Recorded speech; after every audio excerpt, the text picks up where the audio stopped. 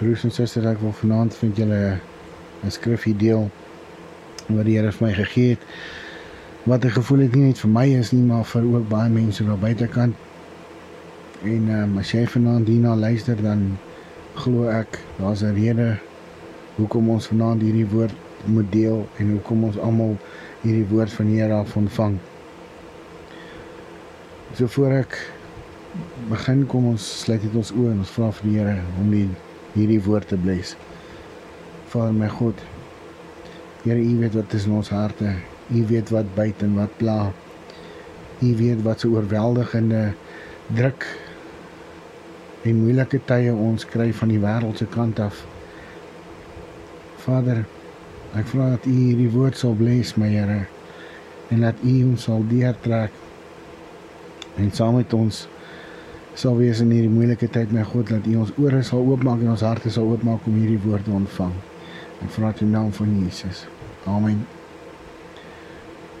So, broers en susters, verskoon my as ek so bietjie af klink. Dit is nie hieroor of daaroor nie. Ek voel net nie baie lekker nie, maar nietemin ons bring die woord van die Here en ons doen wat ons moet doen, reg.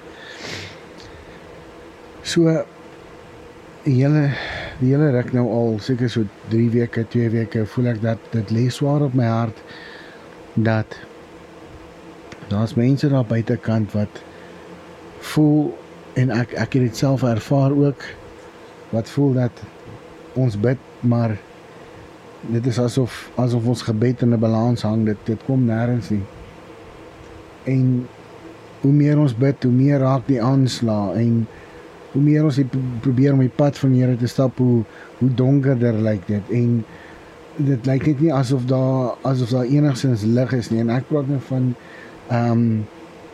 emosioneel, ek praat van finansiëel, ek praat van alle aspekte in ons lewens wat dit vir ons moeilik maak om te fokus op die Here, en kyk, ek wil julle moet mooi verstaan dat 'n ou moet nooit jou fokus van God afhaal nie. Wat ek wel sê is dat 'n mens kom op daai punt wat jy voel, ek kry nie reg gefokus nie, ek kry nie met God geconnect nie, dis asof dinge net nie wil beter gaan nie, alles raak net meer erger, en dit maak my meer mismoedig, en dit gee ou meer vrees, en so lyk dit asof jou hele wêreld in mekaar inval en platval, en ek sê vir die Here, ek sê vir die Here, asseblief Vader, help ons hierso. En ek is besig om so 'n bietjie Bybelstudie te doen, en die Here gee my skrif, hy sê in Jesaja 41 vers 10, hy sê, wees nie bevrees nie, want ek is met jou, kyk nie angstig rond nie, want ek is jou God, ek versterk jou, ook help ek jou, ook ondersteun ek jou met my reddende regterhand. So, God verseker ons dat ons moet nie bang wees nie. Ek het nou gesê dat ons het daai vrees van dinge wil net nie reg loop nie, veral nou met hierdie situasie waar ons nou in die laaste rig gekom het, tot en met nou, en nou hoor ons nie, maar daar is nou weer 'n lockdown, en nou vandag hoor ek weer gerugte dat daar is heel moontlik gaan hulle vir 7 dae om opgooi na level 5 toe, en nou mense wat ek nou sê is nog nie konkreet nie, dit is maar rumors wat 'n ou hoor, jy weet, en sulke goeders laat 'n ou dink, flip, jy weet, as hy nou level 5 toe gaan, dan kan ek nie werk nie, ek meen, ek het al klaar soveel moeilikheid all over, omdat jy weet, finansiëel, omdat 'n ou nou in die moeilikheid is, en ek is seker vir die mense daar buitekant is dit ook so, dat jy weet, jy kan nie meer doen wat jy altyd wou gedoen het nie, dit is nou, en nou is dit nog swakker as ooit, dat die bietjie wat 'n ou het, moet 'n ou maar so mooi werk, en jy weet, laat 'n ou net kan probeer bykom, en net te survive, en want jy is bang, dat môre is daar dalk nie meer vir jou werk nie, of môre het jy dit skielik nodig vir een of ander mediese krisis, of een of ander goeders, en so bou 'n ou 'n vrees op, en jy voel, Jesus, maar die hele wêreld is teen my, my finansies kom nie reg nie, die werk lyk baie donker. My pad vorentoe lyk baie donker. Jy weet, jou kinders kort goeders, dit is skool wat nou weer opkom. Jy weet, ou dink aan al die goeders, en al die goeders gaan so deur jou kop en goeders, en dan dink jy maar, ek moet net sowel opgee. Maar ek wil vandag vir jou sê, Boeta, Sissa, moenie opgee nie hoor. Moenie opgee nie. Staan sterk. Hou aan God vas. Want ons het niks om aan vas te hou behalwe hy nie. Die wêreld gaan ons nie help nie.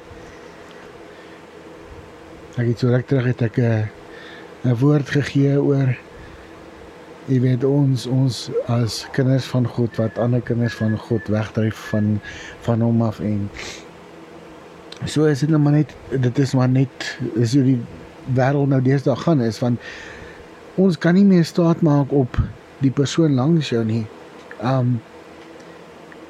want hy het ook sy eie probleme, en sy het ook haar eie probleme, en ek sien as ons so na die gebedsversoeking goeders luister, mense begin 'n vrees ontwikkel, en nou, ek is nie 'n dokter nie, maar ek het ook dan so 'n bietjie agtergrond in bietjie mediese goedjies, en as 'n ou baie vrees opbou, of jou liggaam se hoe sal ek sê, se weerstand bietjie val, dan raak jou gesondheid vat te hou. Jy raak vinniger siek, met ander woorde, jou immuunstelsel verswak, en nou met hierdie COVID dinge goed, en die mense se immuunstelsel begin verswak, want hulle bou 'n vrees op teenoor waarin ons nou sit, en wat gaan van ons word môre, en jy weet, jy kyk na jou vrou en kinders, en jy kyk na jou broers en susters, en jou pa en ma, en jou ooms en tannies, en jy kan sien, dit is chaos, dit lyk net nie goed nie, en jy weet, dan gaan lê voor die Here, en jy vra vir die Here, maar hoekom? En jy weet, eerstens, ek het ook daai vraag gevra, en ek besef, maar jy weet, as ou vir die Here vra hoekom, onthou die Here sê dat ons is meer werd as enigiets, jy weet, ons is like, soos, jy weet, ons is meer werd as goud, ons is meer werd as diamant, ons is meer werd as enigiets wat jy kan fisies opnoem, is ons meer werd, en dan dink jy by myself, maar hoe kan 'n ou wat soveel werd is, deur al hierdie goeders gaan, en weet jy wat, hoekom dit is, sodat ons kan sterk staan in God se woord, want ons is net op die aarde vir 'n tydelike periode, dis nie ons final destination hierdie nie, en nou, as 'n ou, as ek kyk terug in die oorlogstyd en goeders, en jy weet, die ouens wat deur die grens was, wat in die oorlog, die ouer manne sal dit mooi verstaan, as hy teruggekom het, en hy dit gesurvive, dan sy soos jy weet, hy het daai oorwinning van, ek is 'n champ, ek het dit gemaak, ek het daai battle deurgegaan, ek het die lelike goed gesien, ek het die mooi goed gesien, ek is alles daai goed deur, en ek het nog steeds, die Here het my deurgetrek, ek is nog steeds hier vandag, ek is nog steeds, ek is 'n champ, ek het dit gemaak, jy weet, nou net so gaan dit met ons ook wees, die dag wanneer ons tyd is, en ons sterf af, en weet, dan gaan jy ook met trots voor die Here kan staan, en sê, ek het dit gemaak, ek het dit deur COVID gemaak, my God, ek het dit gemaak deur al hierdie virusse wat na ons gegooi was, ons het dit gemaak deur financial depression, ons het dit gemaak deur emosionele depressie, ons het dit gemaak deur lockdowns, ons het dit gemaak deur alles, my God, maar ons het vasgehou, en dit is belangrik, dat ons vashou. En die Here sê, wees nie bevrees nie. So hy sê, moenie bang wees nie. En ek weet, dit is baie makliker gesê as gedaan, moenie bang wees nie, maar jy weet, en ek verstaan, dit is asof ek die hartseer van ander mense nou voel vanaand, en dit is so overwhelming. Ja. Boeta, Sissa, maak nie saak wat die wêreld na jou kant toe gooi nie. Hou vas aan God.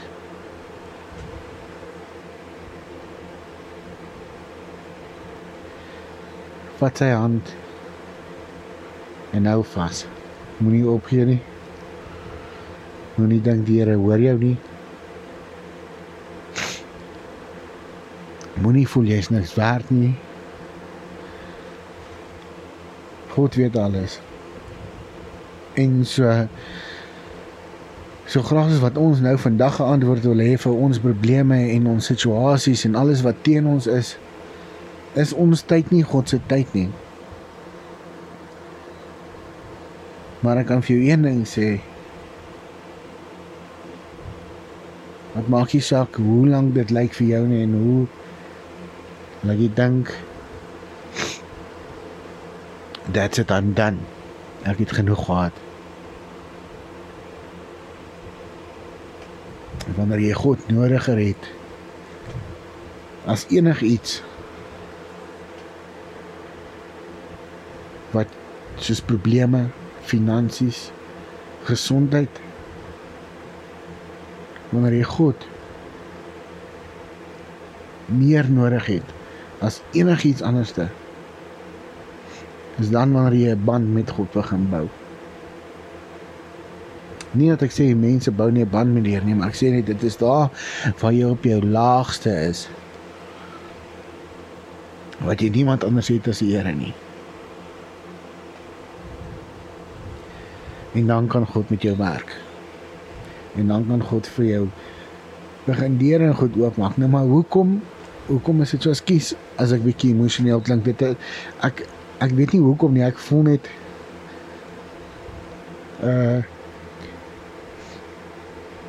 overwhelming hartseer vanaand van mense. Ja. So wanneer jy op jou laagste is en God help jou, dan weet jy, dit is nie uit jou uit nie, want jy was te laag. Jy kon dit nie maak nie. Maar God het ingetree en het jou gehelp. En is dan wanneer jy getuienis al buite is vir mense wat God nodig het soos wat jy hom het. So ek wil net vanaand vir julle aanmoedig dat al voel jy is op pad uit, al voel jy jou gebed hang in 'n balance, dit kom nie by God uit nie.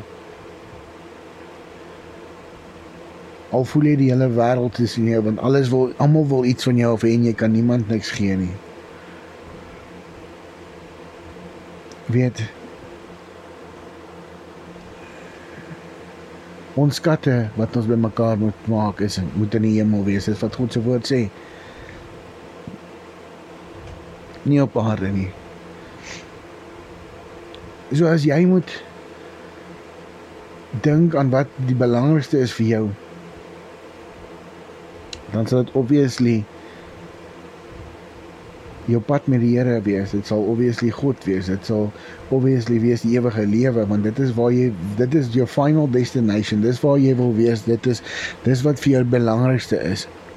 Maar ek weet, ons is mens, en ons het goed nodig, en almal wil altyd alles van jou af hê, en also in omstandighede sit soos nou, dan maak dit vir jou baie moeilik, en jy voel net, jy kan nie meer nie, jy voel net, jy gaan opgee, jy voel net, dat it is, my God, I just had enough is enough, ek kan nie meer nie, en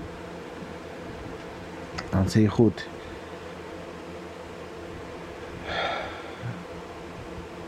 hy sê ek help jou, en ek ondersteun jou, hy sê hier so in Jesaja 41 vers 10, die laaste gedeelte, sê hy, wat ek hom gou kry, so, hy sê ook ondersteun ek jou met my reddende regterhand. Nou, Almal van ons het 'n regterhand, maar nie een van ons het 'n reddende regterhand nie. Want ons beskik nie oor daai authority nie. Ons is nie God nie, maar God, hy is ons reddende regterhand. Hy kan ons red uit alles uit. Hy red jou uit die dood uit. Hy red jou uit finansiële strain uit. Hy red jou uit depression uit. Hy red jou uit siektes uit. Dit is onbeskryflik wat God se reddende regterhand eintlik beteken. En ek wil vanaand vir julle sê dat hou vas aan God. Moet onder geen omstandighede los nie. Jy sien, die duiwel het nie genoeg krag om 'n blessing van jou weg te vat nie. Dit is net nie in sy power nie, hy kan dit nie doen nie. Maar hier is die catch-22. Hy het genoeg power om jou gesig te laat wegdraai van jou blessings af. So hy kan nie dit wat God vir jou in plek het, kan hy wegvat nie. Hy kan nie dit doen nie. Maar hy kan jou met al sulke goed overwhelm dat jy voel ek kan nie meer nie en dan draai jy jou gesig weg van God se blessings af. Jy kyk verby dit want jy kyk nou in al hierdie goed vas wat jou pla en wat jou byt en waar dit seer is en waar dit hartseer is en waar dit fisies liggaamlik seer is en waar dit in jou siel en seer is en dit is net dat al hierdie goed voel net asof hulle jou in 'n pres druk. Jy weet,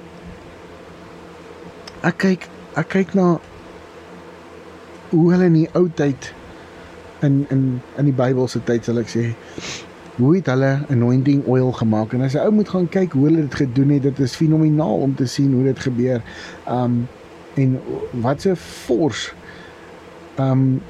op daai, wat hulle noem die first press, olyfolie, wat 'n force op daai goed gedruk word om daai olie uit te kry. En nou voel dit vir ons asof al hierdie goeders druk ons soos daai pres, jy weet, hy druk ons so flat, dat ons lewe basies uit ons uitloop. En jy weet, en daar is dit gewoonlik op die punt waar 'n mens opgee. Maar God sê, moenie opgee nie. Moenie opgee nie. My kind, ek is hier, moenie opgee nie.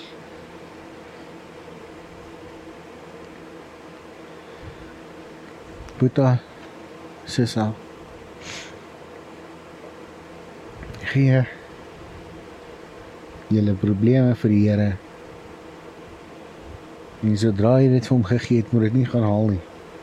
Los dit daar. Jy kan nie iets vir iemand gee, en as jy dit vat, jy kan nie iets vir iemand gee, en dit dan weer gaan vat nie. Dit is, hier in ons normale lewe is dit jy weet, jy het swak maniere as jy so iets doen, ek kan nie vir jou ietsie gee, en môre wil ek dit terugvat nie. Dit is net nie hoe dit werk nie. So, hoekom wil ons dan vir God ons probleme gee? Hy vra vir dit, hy sê, kom, bring jou goed na my toe. So, hoekom wil ons vir God ons goed gee, maar môre wil ons dit weer gaan haal? En dan wil ek vir die Here vra, help my met daai selfde goed wat ek by hom gevat het. Hoe wil jy dit doen? Is dit maklik? Nee, dit is nie. Gaan dit die moeite werd wees? Dit sal ja. Dit sal ja.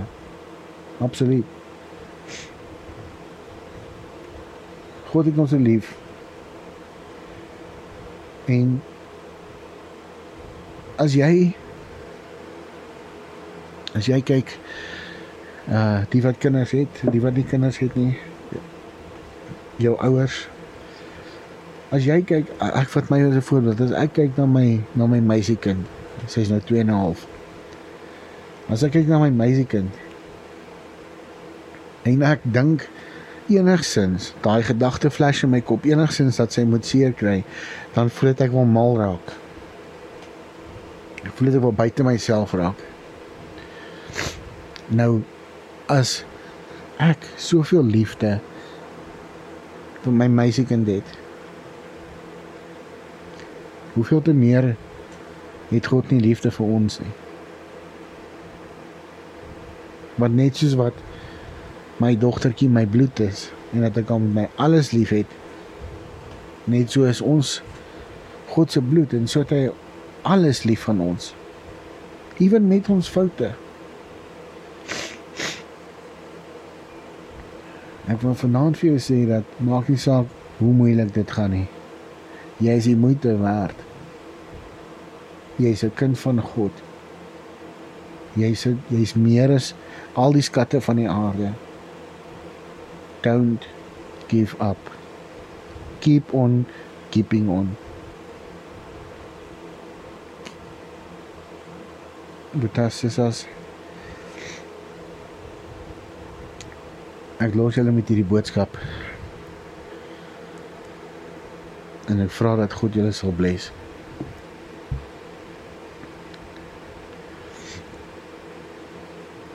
Jy is absoluut 'n koningskind. Jy is gemaak deur God. Daar's niks van jou wat God nie kan like nie. Niks nie. Met jou foute, met alles wat jy al in jou lewe verkeerd gedoen het, met jou huidige situasie, waar jy voel dat alles is net too much en alles is net te veel. Vir God is daar niks te veel nie. Vir God is daar niks wat jy kan vra wat hy nie vir jou kan gee nie. Niks wat jy hom kan vra wat hy nie al weet nie. Maar ons het 'n paadjie wat ons moet stap. En ek is bereid om te stap, want ek weet dat my pad wat ek met God wil stap tot in die hemel is die regte pad. En ek weet dat God sal ons beskerm. En ons hoor baie gerugte van baie goed wat nie van God af is nie, wat absoluut van die wêreld af is. Dit is crazy wat nou alles uitpop hierso. But don't give up. Don't give up. Kom ons bid saam. Ons God, ons Vader,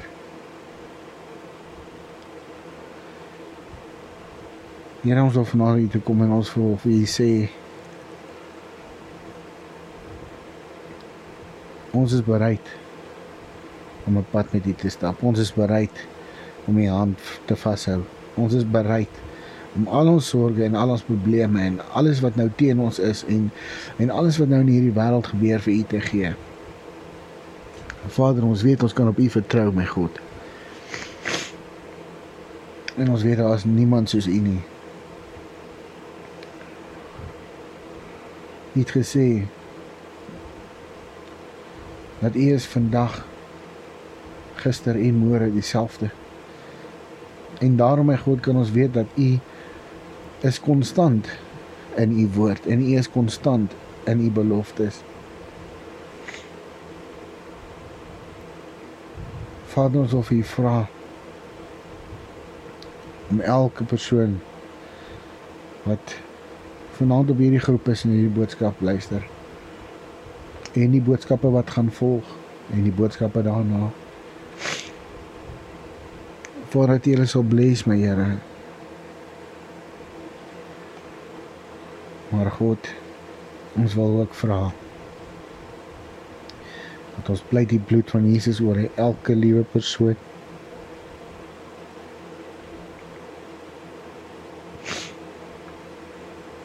My God, ons broers en susters wat aangeval word deur hierdie virus wat nie van U af is nie.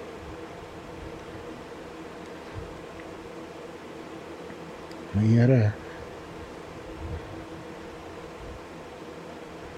ons spreek genesing in daai mense se lewens,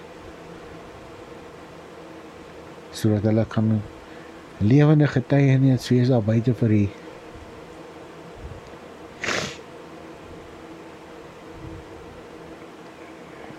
Vader, en die mense wat gesondheidsprobleme het, my God, ons bid vir hulle almal.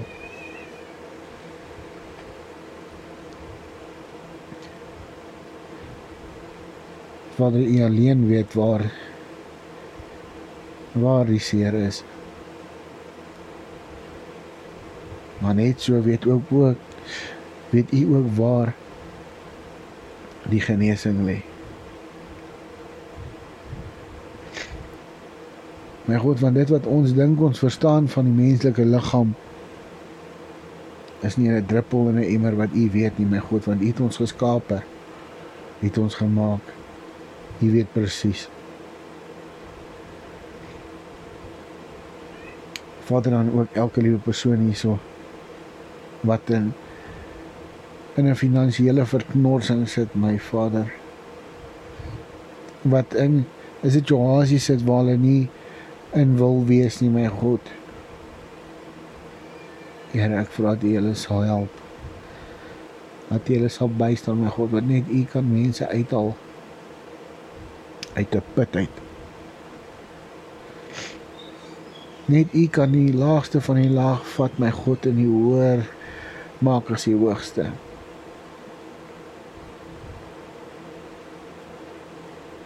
Here,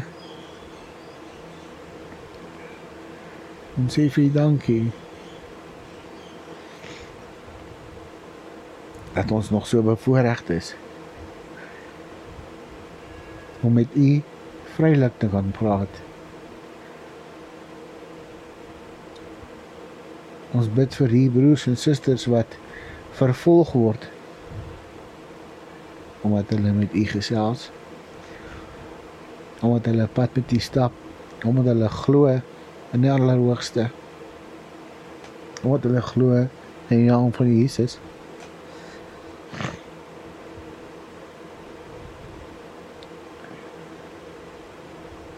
Here, daar is niemand soos U nie.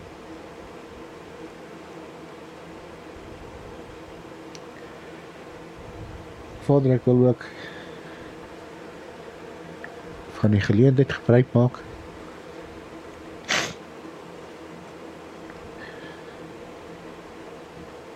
om vir al die pastore, evangeliste, vir almal te bid, my God, wat op hierdie groep is en wat nie op hierdie groep is nie. My Here, hou U hand oor hulle en hou hulle veilig, my Vader. Maar so ook gee vir hulle die krag wat hulle nodig het om die evangelie te verkondig, om disippels te maak van alle nasies soos U bevel het.